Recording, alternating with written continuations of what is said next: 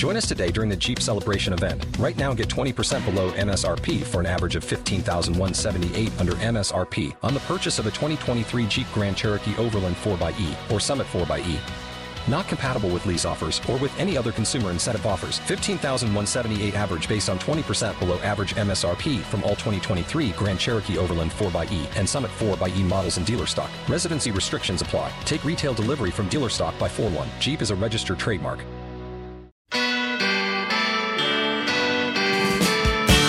You're listening to Nakedly Examined Music, a podcast about songs and songwriters. My name is Mark Linsenmeyer. My guest for episode 144 is Dennis Davison. He started in the late 70s in a punk band called Ebenezer and the Bludgeons, and after relocating from Baltimore to Los Angeles and a couple other groups that we'll mention, he cut 9 albums as leader of the Jigsaw scene between 1989 and 2015. You're right now listening to Jim is the Devil, their first single from 1989. He's just released his first solo album, The Book of Strongman, 2020.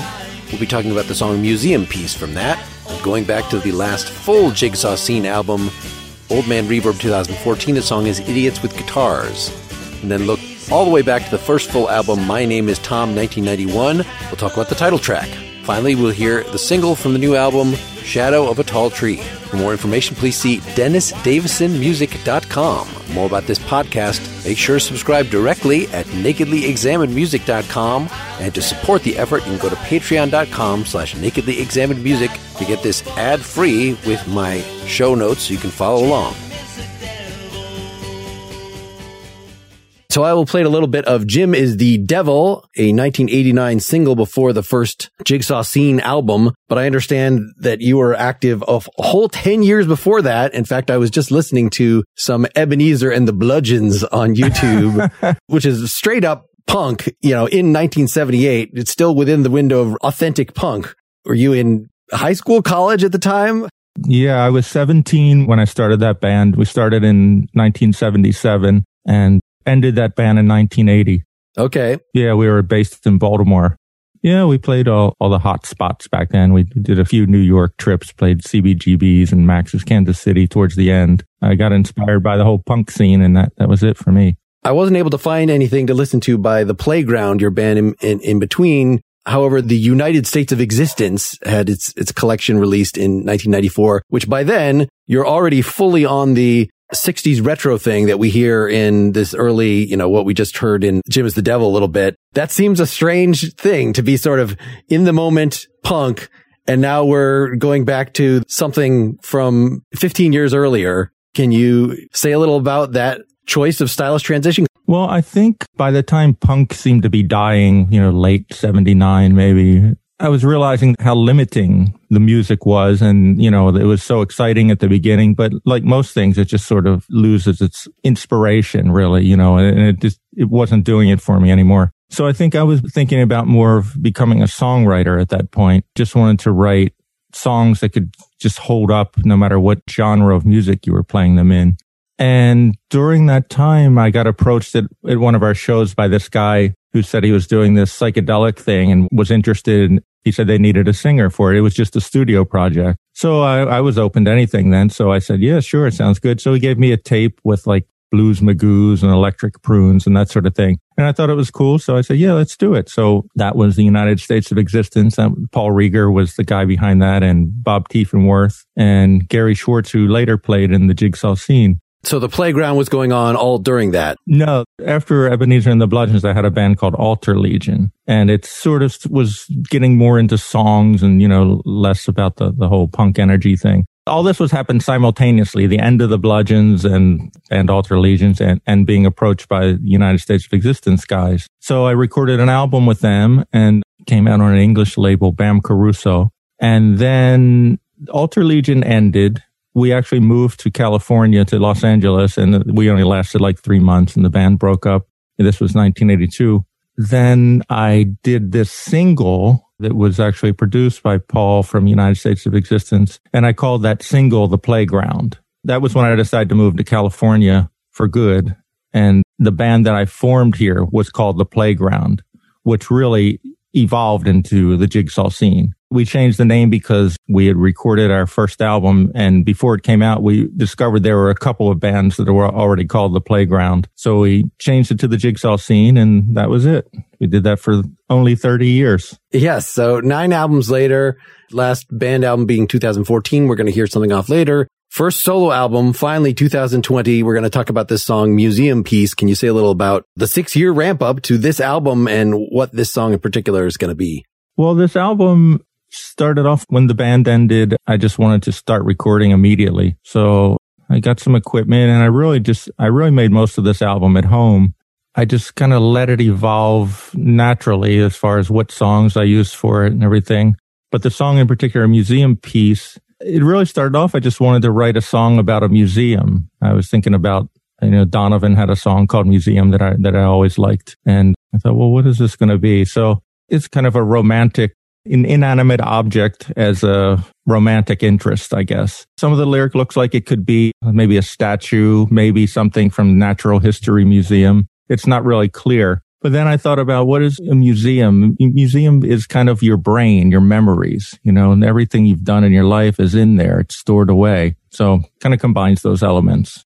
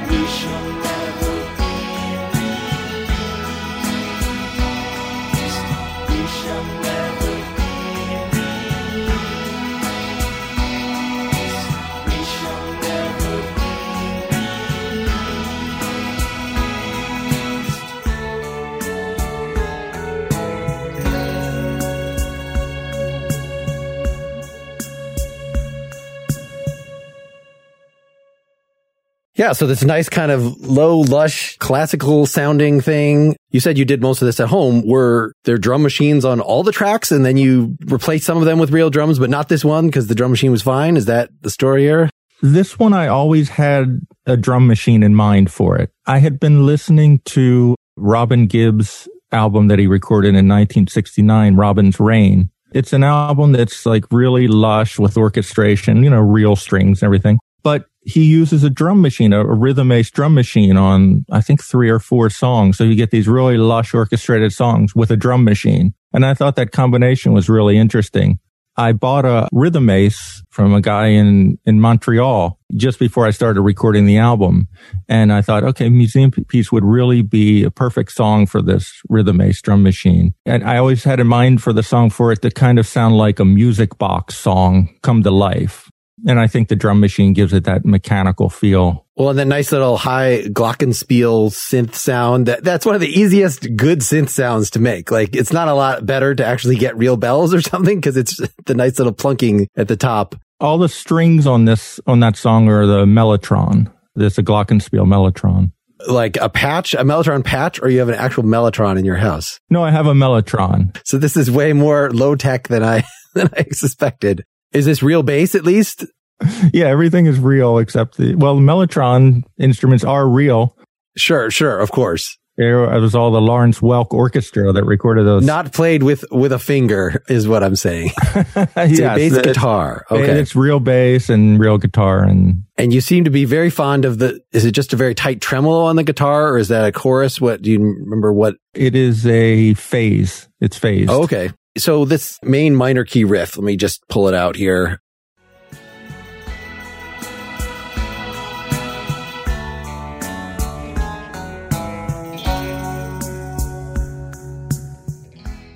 The fact that you got this nice, lush, driving through the country estate or whatever sort of string thing, and then it settles to this, that's got to be a quote from a particular 60s. Do you know where that particular riff came from? Obviously, it's simple enough. It's not like, even if it's lifted, it's fine. What are you accusing me of?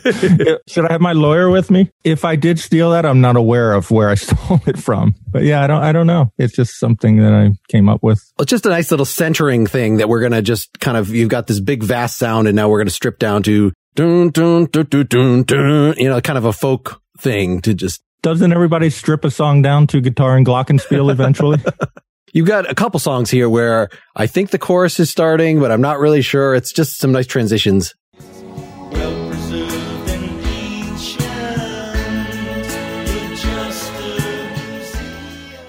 Yeah, I mean, it's just one line to swoosh into here. Any thoughts about your methodology in getting this chord progression together? Was this all written in one stretch? Were you patching bits of things together for this? That's a good question. Sometimes I don't remember exactly how, the process when I write a song. Sometimes I remember every detail. This one, I probably came up with the chorus in this song first. Yeah, I definitely came up with the chorus first. So even the lyric of that first, or was the lyric sort of just I've got a page? The lyric and the chord progression and arrangement usually come kind of simultaneously. Like I'll have a bit of the lyric and, a bit of the melody. And then I just sort of play it over and over and see what part it will flow into next, where it should go melodically.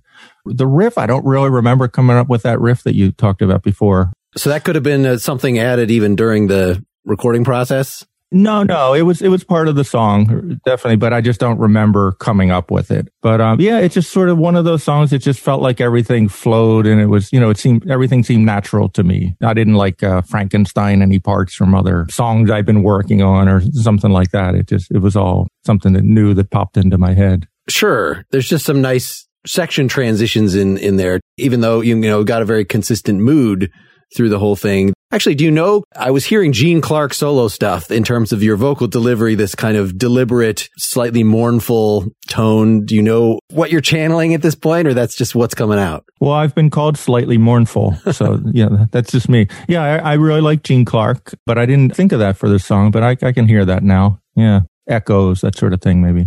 One of those orchestrated things. Yeah. Probably everything I've ever heard and listened to, it's just, it's all in your head. So who knows what's going to come out when you're writing a song. Let's play some of the bridge, about 2:18 here. Keep your distance, the black group says it all. She'd surely crumble if she took a fall. So I like how it goes into a kind of little groove there. Like it doesn't seem like it can because it's so slow, but just what you're doing on the bass and adding the little, is that wood blocks or is that again claves? Some claves. Okay. Yep. Yeah, it does kind of do that. It gets a little less lush there and gets a little more groovy, I'd say. Still with the mechanical drum machine going. Well, and you've introduced a little tension in here. Keep your distance. She'd surely crumble if she took a fall. The whole thing is kind of, I want to say low stakes, but I think your description of contemplating something in a museum, I'm glad to hear that was what your inspiration was, as opposed to a really mean song about a person. That was my initial interpretation, is this is like a love song to somebody that you don't really like that much. This is my only song that is that. That is not that, rather. This is kind of a sentimental song, I would say. It's a lot of things, I guess. It's definitely not a mean song. Well, let's think about the ending here.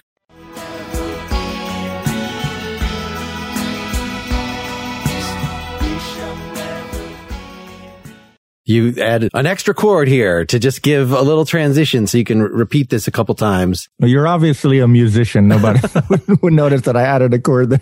Is this the kind of thing that comes out as it might be you're varying this and trying out different things as you're actually putting the recording down as to how you're going to actually end this thing? There are lots of ways. You could repeat the whole chorus again. You could do a repeat thing for the last. It could have gone quite a bit longer, add some more orchestrated lushness or something. Yeah, I mean, there are a million ways to do a song. So you just go with your instincts on what would work best for this particular song. And it's not always what would be best commercially or best what people might respond to. It's just what you like, what you would like to hear in a song. So I just thought repeating that part, "We Shall Never Be Released," over a few times, and you had to add this passing chord with it to make it make sense, to keep that going around. Well, then let's hear the very end. So you repeat that one minor key riff again, but more orchestrated.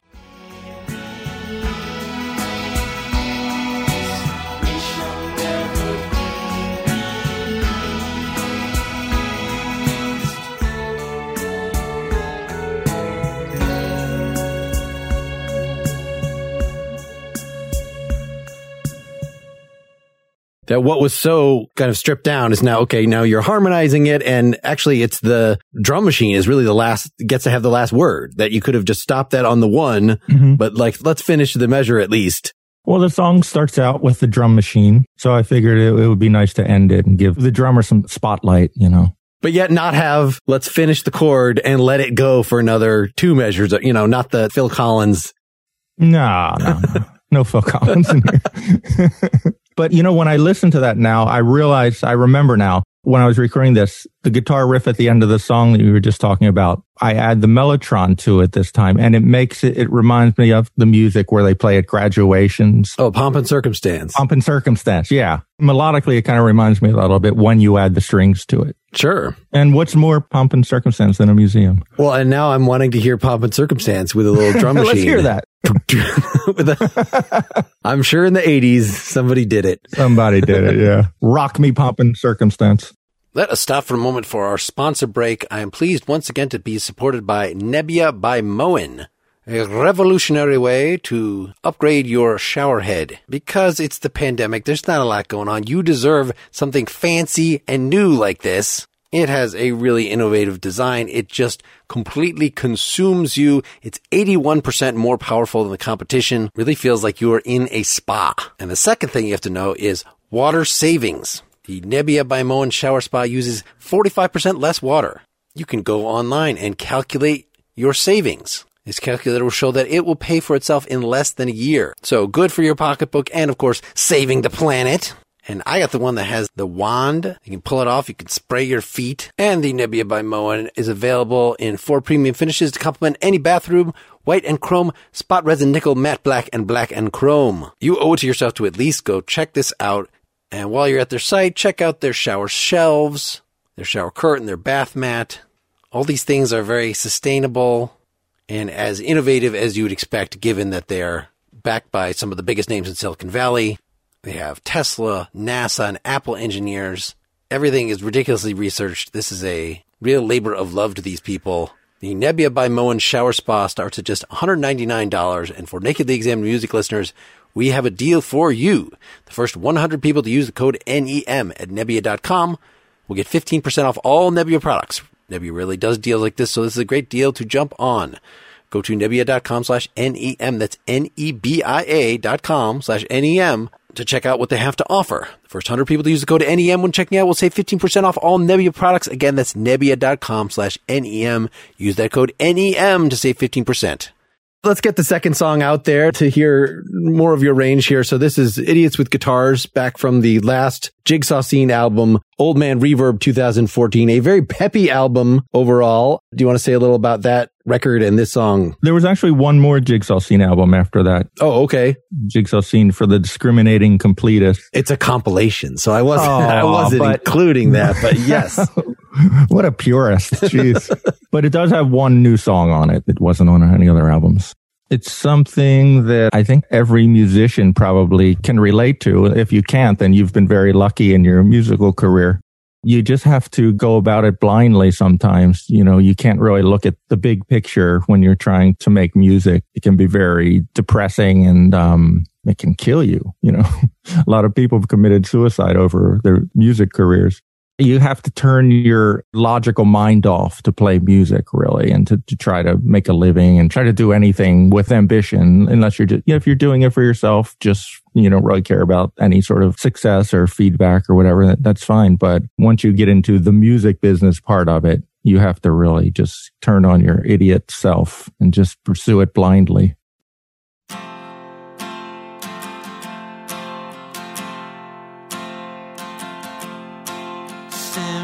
Simpleton with strings, neglected serenade, semaphore he sings, no one comes to his aid, learn to barely play, then dream the day away, pay to play, chase a goal that you will never realize, blind your eyes, ignore pointless words to the wise.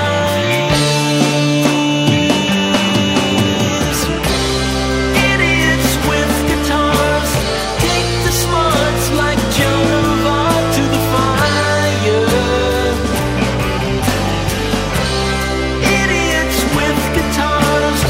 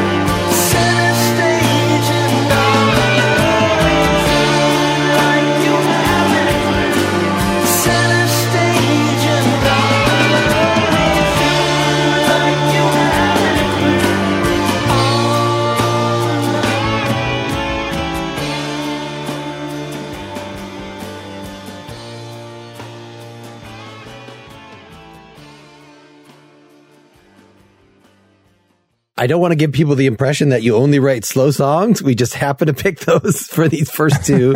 These are, for the most part, very bouncy albums, as we'll hear in the rest of this interview. But these two go together nicely. You were saying that by the end of Museum Piece, well, you've turned it around. It's not She Will Never Be Released. It's We Will Never Be Released. Can you say a little more about that sentiment in that song of sort of being, I'm seeing the same theme that is in Idiots with Guitars, of sort of being captured in these set ways that, well, in the case of Idiots with Guitars, that you say you sort of need to be in to survive in the industry.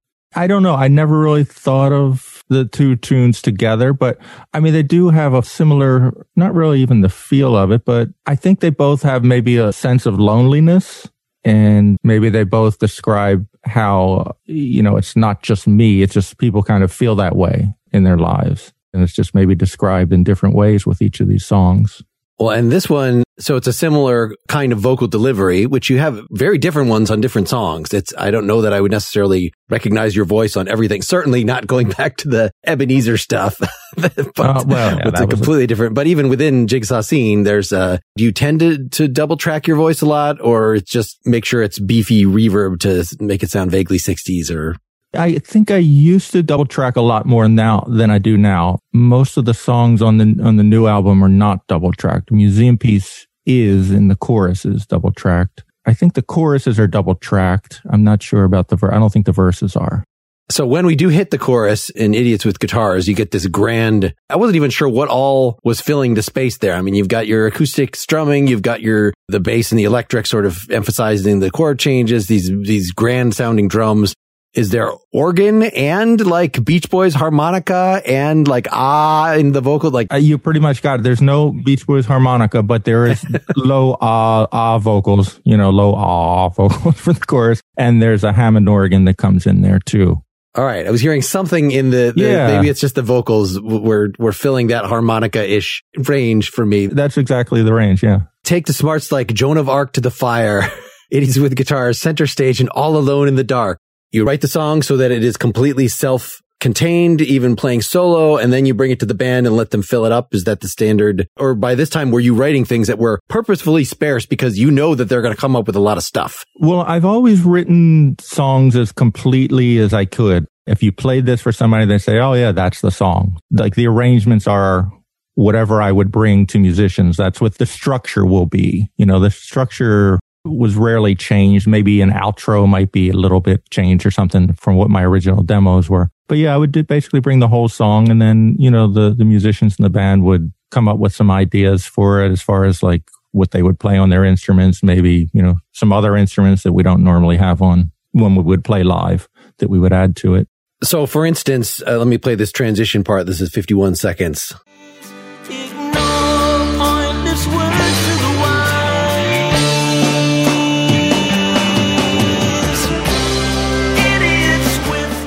So this da da da da da da da that sounds like, a major melodic riff. Is that the kind of thing like you've written that so that you're singing that at him, or it's on your demo? So yeah, there are some riffs that you'll hear on the recordings that were maybe written into the song, and some that if you have a riff on the song, like the guitar player will add other riffs that are similar throughout the song to kind of make it connect the dots, basically. Most of like the main riffs that you hear in a song are riffs that were written into the songs. So is this the same group? I know it's Jonathan Lee is your lead guitarist. And then I wrote down for My Name is Tom that we're going to talk about in a few minutes. Tom Sullivan was on drums and Dave LaFollette on bass. Is that the same guys at this point in 2014, or had you switched up rhythm sections? My Name is Tom was the last album we did with that lineup. Okay.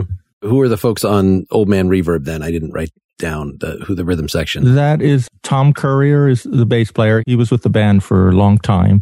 Teddy Freese is the drummer. He was also the drummer for longer than anybody, way longer. I want to play a little verse 2 to pick apart their parts a little bit. Let's.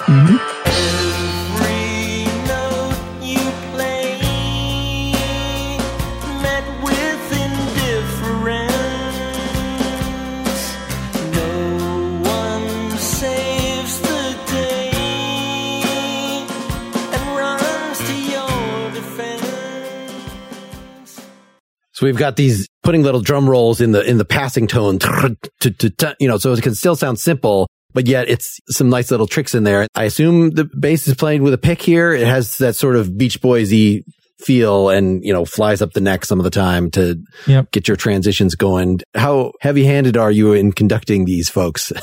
Not that heavy-handed at all. We had been playing together for such a long time, too, that you kind of trust everybody's instincts. We might make a few suggestions to each other here and there. Teddy came up with a really great drum part, and Tom had figured out exactly what to play on the songs at that point. So everything was pretty natural. Are there points of reference in terms of I kept thinking Beach Boys bass in some of these particular choices of riffs, but is that the kind of language that you would communicate? Yeah, I think it's easy with other musicians, you kind of know their frame of reference. So you just tell them something that they're going to relate to and, something like that. I want to play a little of this pre-chorus 143. Waste your time and try to find a simple rhyme. Get you done. Is that a theremin or something? What's doing the little soprano? Ooh, That's an ebow. Jonathan was playing an ebow on the guitar there. That seemed to be, okay, throughout when I would hear something like, wait, is there well, clearly you had a big organ on here. Did you have a fifth player or a studio guy, or was somebody filling in on that? That's our friend Morley Bartnoff. He played organ on that. He played on a few of the Jigsaw Scene recordings during that period. But not in the live unit at all? He sat in with us, I think, once, maybe more than that, but I think just one time. Keyboardists are hard to keep. I've found I know, it's really true. They're always the most expendable because some of the songs will have keyboards, some of them won't. But there were a number of things on this album that he had nice little Steve Naive, from Elvis Costello kind of transitional riffs and things that once you're sort of used to hearing it in the song, it's a little heartbreaking to then to not have it there anymore. Right, I know, I'm with you. I think Tom Currier played most of the keyboards on this album. I think Morley just plays on that track. Mush for brains, nothing else to rely on. Yes, there's no holding back on the lyrics on this.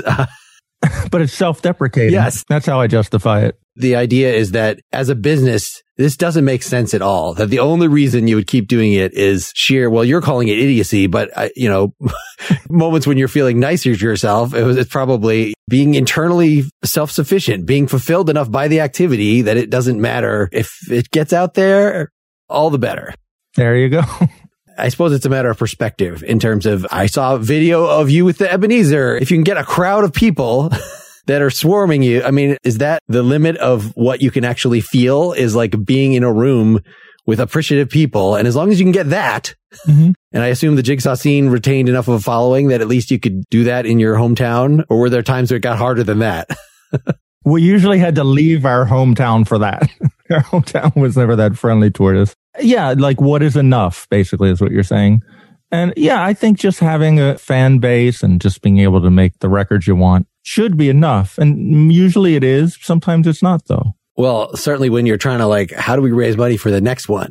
Was this able to be somewhat self-supporting throughout? It's got a very inconsistent release schedule. Let's put it that way. So we're going to quickly get to this third song from My Name is Tom, 1991. Then you have a big jump to 2000. Had the band broken up? What was going on in this? Well, I knew you'd bring up the 10-year gaps that we had. What happened was our first two records were Shortcut Through Clown Alley and My Name is Tom, came out in 90 and 91. They came out on an independent label in New Jersey called Skyclad Records. We had gotten used to putting out records with them and we would have kept doing it, but the label folded. They went out of business. And we really couldn't get another label to put out our records. We just didn't, we didn't have the connections, or the music we were playing at the time was just not what the labels were looking for. But we kept recording throughout the 90s. And finally, we had enough together. We said, let's just bite the bullet and put this out ourselves. So at that point, we'd hooked up with this label called Eggbird in California. And they distributed the Zenith album, which came out in 2000. We should have just put out albums on our own in the mid 90s, but we didn't, but we did do a lot of recording. Well, Zenith might be my favorite of them. That Letter to the Editor song really scratches that Badfinger Big Star itch. That was definitely my Big Star inspired song.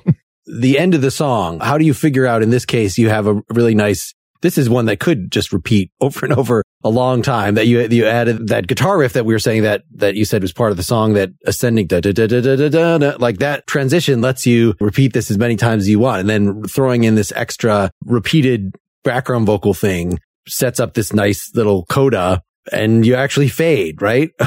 Yeah, I fade. Yeah. Milked it for all it was worth, and then faded. How do you do that for a live performance of this? How would you change that up? Just get really quiet. I think we would milk it for all it was worth. And instead of fade it, we would just end it on a chord. There were songs that we used to fade though live, but this one we didn't. It seemed apt to bring up that ending before hearing My Name is Tom here, because I could see how a song with an indefinite ending like it is with guitars could lend itself in a live setting to what you actually did on the recording of My Name is Tom, which it's the title track to your 1991 album. It's the longest track. This is 7.5 minutes. That's right. I was a little skeptical that you'd pick that one because I had already watched it in a live setting, which is fun, but like there's not as much going on. It kind of relies on the energy of the rhythm section. Whereas in this studio version is wonderfully layered. Do you want to say a little about that before we can hear that here? It's not your typical pop song structure, I would say. It's basically verse and a chorus. Or no, it doesn't even have a chorus before the dropout, I don't think. Yeah, the chorus doesn't come till 2.5 minutes in. Yeah, so after the breakdown, it comes into the first chorus. So it's a very unusual structure. Then it's like it has 2 guitar solos in it, and it's just kind of a easterny, dirgy type of thing.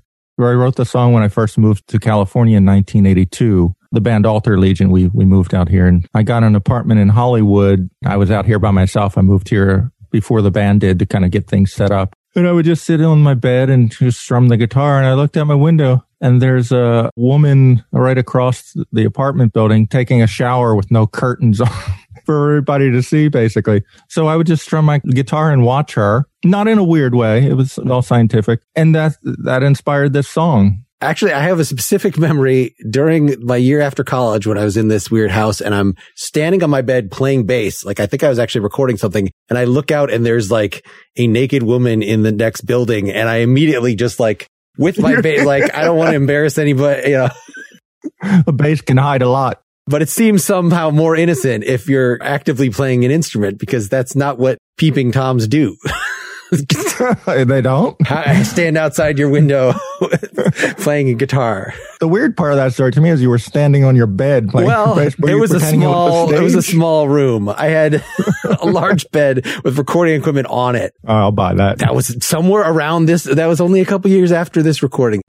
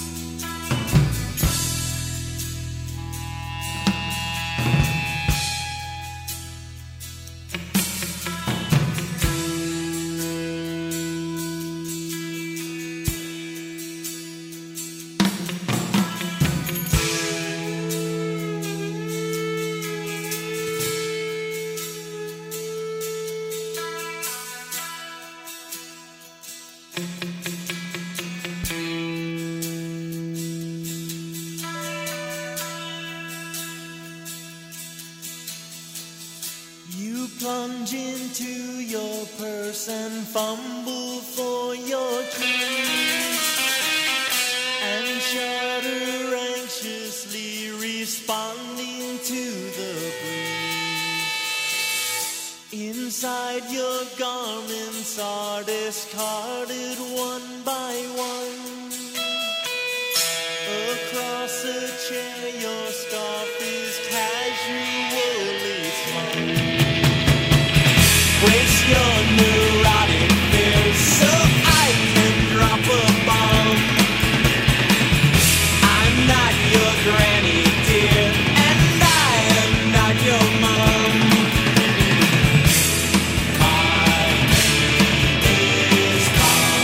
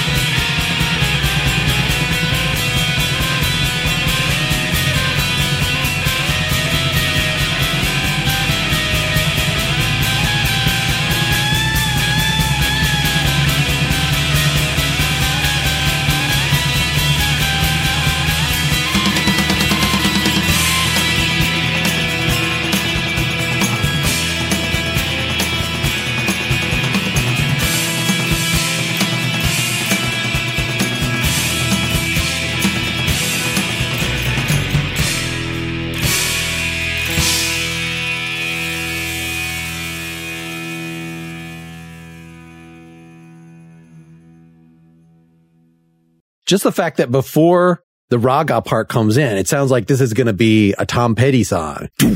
You know, that's a nice, like, meat and potatoes guitar riff. But then once you add the little fake sitar thing over it, like, oh no, this is something else. We're going to have little, is it finger cymbals? There are, yeah, exactly. There are finger cymbals. Yep. Is it just a matter of the tone to make it have that sitar sound? Yeah. It's not a sitar on this song. It's just the guitar. Yeah. Yep. Okay. We just make it a little more pointy than it would normally be and can fake that well enough. And then what made you guys, usually a drone does not have a 16th note machine gun toms through the whole song. Usually it's just like, let's put a little bit of cymbals in there or something. Not. It was never supposed to be a gentle song. This is a song that I'd written in 82. We originally played this song with my band at the time, Alter Legion. The drummer at the time, you know, I kind of told him what I had in mind, and he played that beat. I always loved the beat. It was just so intense and pounding. I thought it was perfect for this song. It just didn't seem like it should be a gentle song, but it does have the breakdown verse that has the gentler but ominous side of the song, I guess. There are definitely elements of like the very old Pink Floyd in here. What is your reference point for, is it the Satanic Majesty's Request? You know, these 60s raga things, which normally, of course, don't have giant toms. They're more mellow. So you can just, I guess it's different drugs. Yeah, well, to tell you the truth, at that time, I wasn't listening to a lot of 60s music. We used to listen to belly dancing records. Our guitar player, George from Alter Legion, his parents were Greek and he had all these belly dancing records. So we would rehearse at his house and listen to those. That was really the inspiration for the Eastern style music on this song. You know, of course, I knew that 60s bands had done that to death, and but I still wanted to write a song like that. That's interesting. I mean, that's a much more sort of authentic basis for writing a song like this than I really love Donovan and I, you know, kind of am living in that. But you've got words like now languish in your vestibule and things like this that have, yeah. Do you know where, again, I could interpret that as that's the kind of, not twee, but it's sort of a delicate 60s Donovan-ish sensibility, but you're saying this is not coming from that place. Do you know? Yeah, I wasn't listening to that music then. What is this song even about? This person coming into your house, putting your keys down, just leaves flowers on your porch, and you know, like a stalker, I guess you would call it. Although, you know, he is buying the lady flowers. Come on. I mean, the story is obviously fictional except for the inspiration behind it. And then something weird happens, but you don't know what it is. Your left eye twitches as it pounds the window pane. You're just talking about the rain, but is the rain pounding the window pane or is your eye pounding the window pane? So you never really know, is somebody getting killed in this or injured or what's going on? Or am I just describing the rain? Yes, and the chorus itself, brace your neurotic fear so I can drop a bomb. I'm going to drop it on ya. I'm not your granny. I'm not your mom. My name's Tom. That's the climax, is that we're going to put all this sinister energy into a nicely harmonized just reinforcement of the raga. Yeah, it's a way to introduce yourself. Well, it centers the song in the same way that do, you know, in Museum Piece does, that we've got that to put a cap on the chorus itself is not the release, right? The energy goes up, and it's only really because I just listened to you do the Who song Tattoo. I really hear in the tone of the voice here, this could exactly be, you know, a Roger Daltrey mid-60s, the way that's is engineered and delivered in this chorus. Uh-huh. And the fact that then resolves to, you know, we've got this release for just 2 lines, and then we're back to the minor key, the relentless dirge pretty quickly. I remember hearing Pete Townsend talk about like, okay, when you have the middle 8, you got to release it a little bit. You got to go somewhere, but not too far. Right. You can't. And so this is, you know, very firmly rooted, I guess, as every raga sort of thing has to be. I mean, you don't actually have the drone, you know, an actual separate instrument. Your low, what is it? The lowest note on the sitar? I'm not sure what, you know, often does that. Or you could do a didgeridoo kind of something to just take up that bass space. But you're doing this with a 4-piece regular, for the most part, rock ensemble here. But I guess there's a lot of, what does it get up to 4 guitars at some point here? Do you know?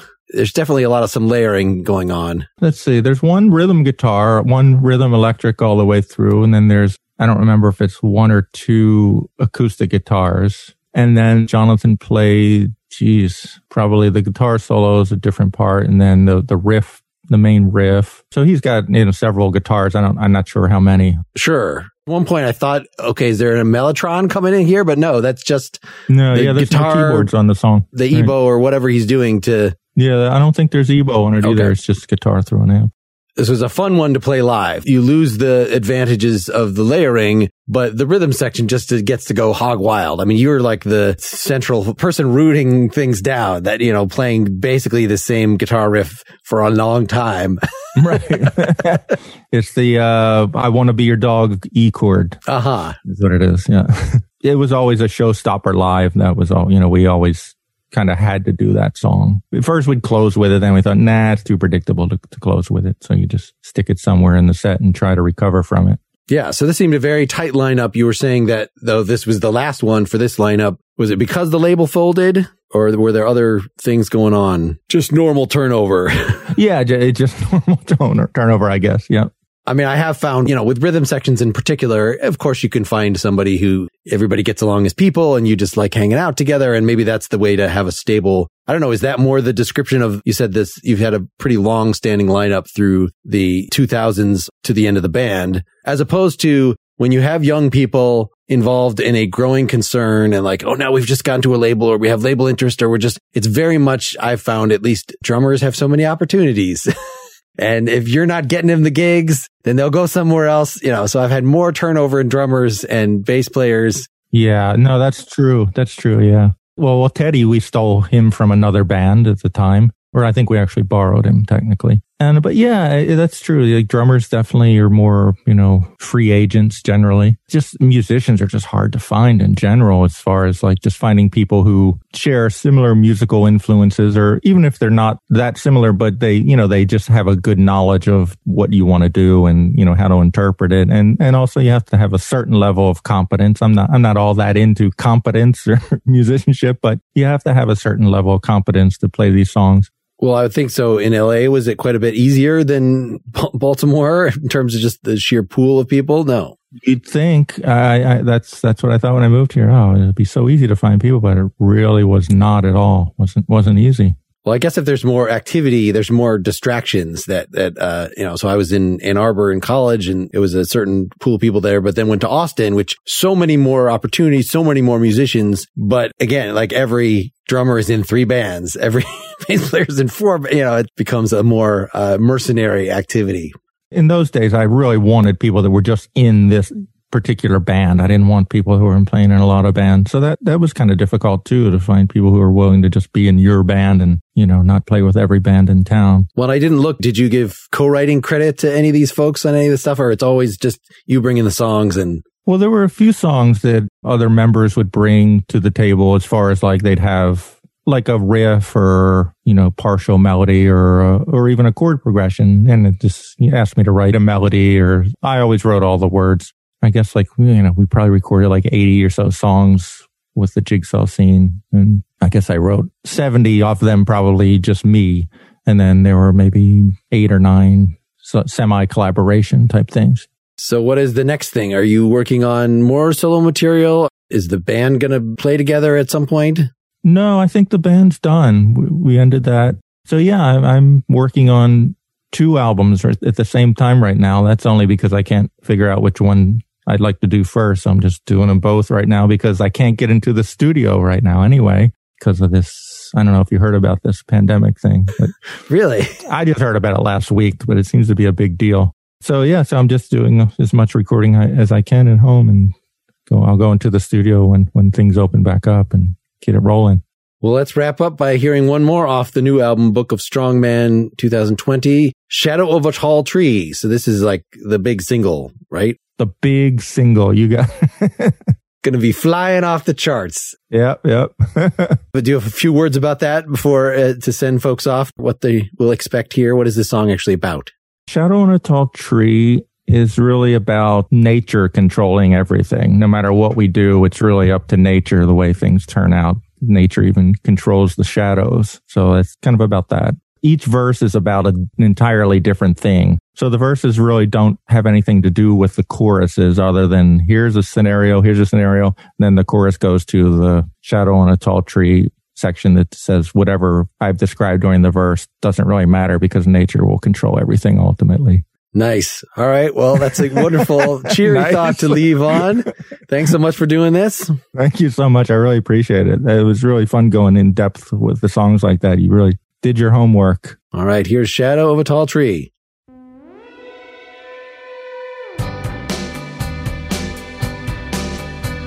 Shadow of a tall tree looked like a lurker. Corner cut a jerk at the lady's tea.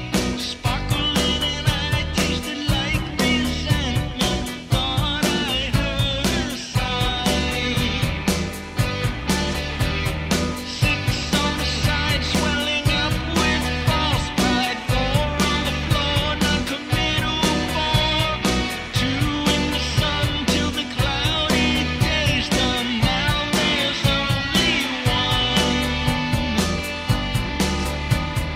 Everyone tries, and yet some will be despised.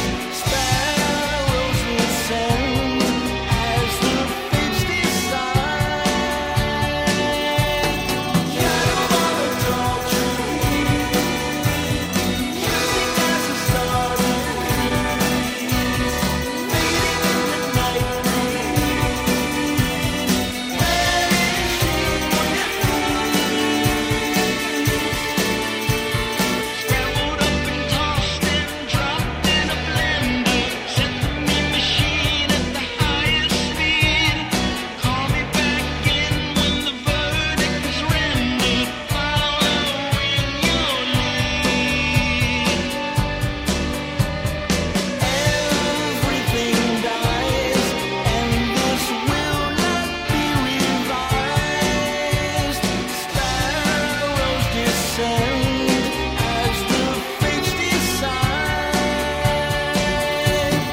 Shadow of a tall tree, shifting as a star decrease, fading in the night breeze, vanishing with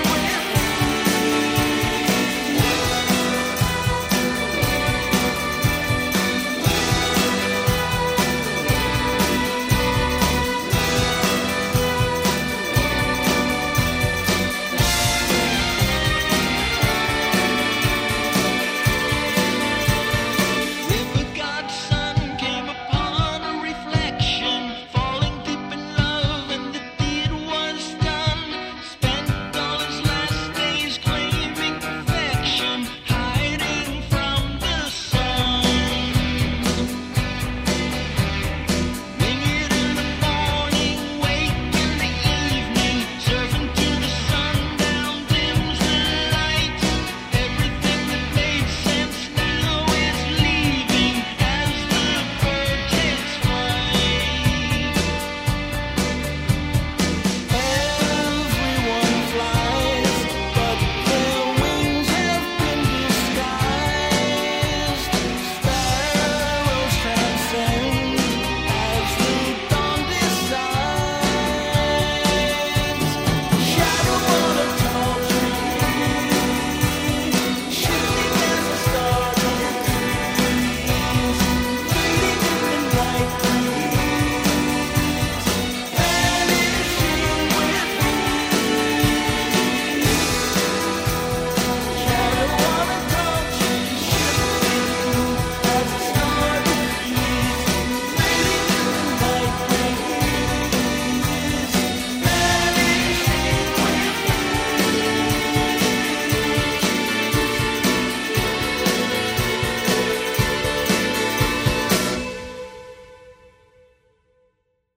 Thanks so much to Dennis. He's got a really fun set of albums. There are several songs that I really liked that we did not get to talk about. I will link to those from the blog post accompanying this at nakedlyexaminedmusic.com. And you can learn more by checking out DennisDavisonmusic.com. If you are not aware, I maintain a Spotify playlist of all the songs covered on this podcast that are on Spotify. I add them as I'm making the decision. Sometimes you'll even hear the false starts. Anyway, you can find the link to that at nakedlyexaminedmusic.com. My next interview will be with Jay Gonzalez, keyboardist for the Drive-By Truckers, with some really nice solo albums. After that will be Nels Klein, and I just interviewed Steve Almas. Another guy who started as a punker with the Suicide Commandos, but he ended up being a country rock guy. Really good songs. Hope you come back and listen to those interviews. I've really filled up my plate with great interviews going forward. I'm booked out a full 3 months, a couple of them with artists I have wanted to talk to for a long time. So that's the main thing that's pushing me forward here. As I was editing this episode, I keep thinking, am I asking the same questions? Trying to get out of these people who exactly they were channeling. Incidentally, that was the intro to the Byrds' Here Without You, that riff that we focused on during the first song. But hey, it's just an assertion of the minor key. It's fine. So maybe I'll try to talk less in the interviews. I don't know. Sometimes it feels like the most natural thing in the world. Sometimes it feels like I'm challenging their creative decisions. But at least they're not taking offense. So I guess I'll keep at this. Again, if you want to support the effort, and I strongly encourage you to do so, why not head to patreon.com/nakedlyexaminedmusic, sign up for a small per-episode donation. You get the ad-free feed, you get the show notes. It'll help ensure that this keeps going. And as always, I welcome your suggestions for guests, or maybe you or someone who wants to be on the show. Feel free to reach out and just say hi through Patreon or through mark@nakedlyexaminedmusic.com. Hope you're doing well, maybe being creative. Thank you so much for listening. Maybe keep on musicking. Until next time, this is Mark Linsenmeyer signing off.